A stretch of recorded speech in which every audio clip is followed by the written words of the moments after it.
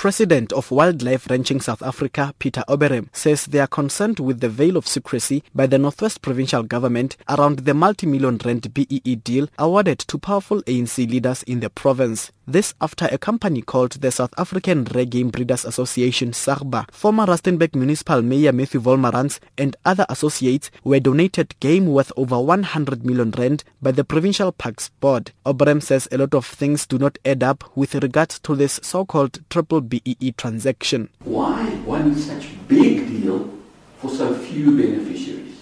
I would expect rather that the department would provide maybe a small herd of, let's say, 10 buffalo and maybe 5 rhino to a number of different communities and beneficiaries. Not just everything for one person. Where they've taken the buffalo, they're taking mainly female animals.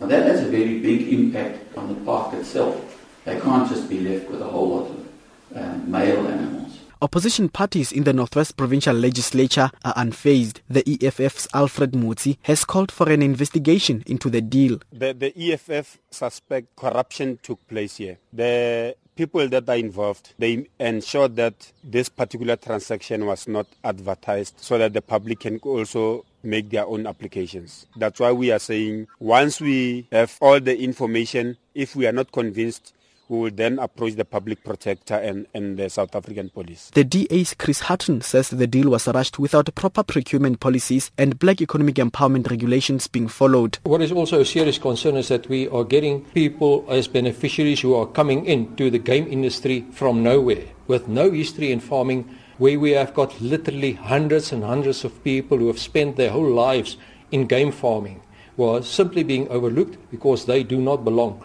to the top echelons of the ANC. However, MEC for Agriculture in the province, Mangezi Tlhape, says the proposal by SAGBA was the first of its kind and they approved it because they want to transform the game breeding industry, which has no participation of black people. There are 40 people that has been employed through this project currently that are also the beneficiary on the scheme. A trust has been formed. The other issue that you ask is that why it was not advertised. I'm saying to you, we received the proposal and the game donation has been there all along. It was never advertised. People were submitting their interest and it was given out. We're starting with 5 and this is what we said also in the launch.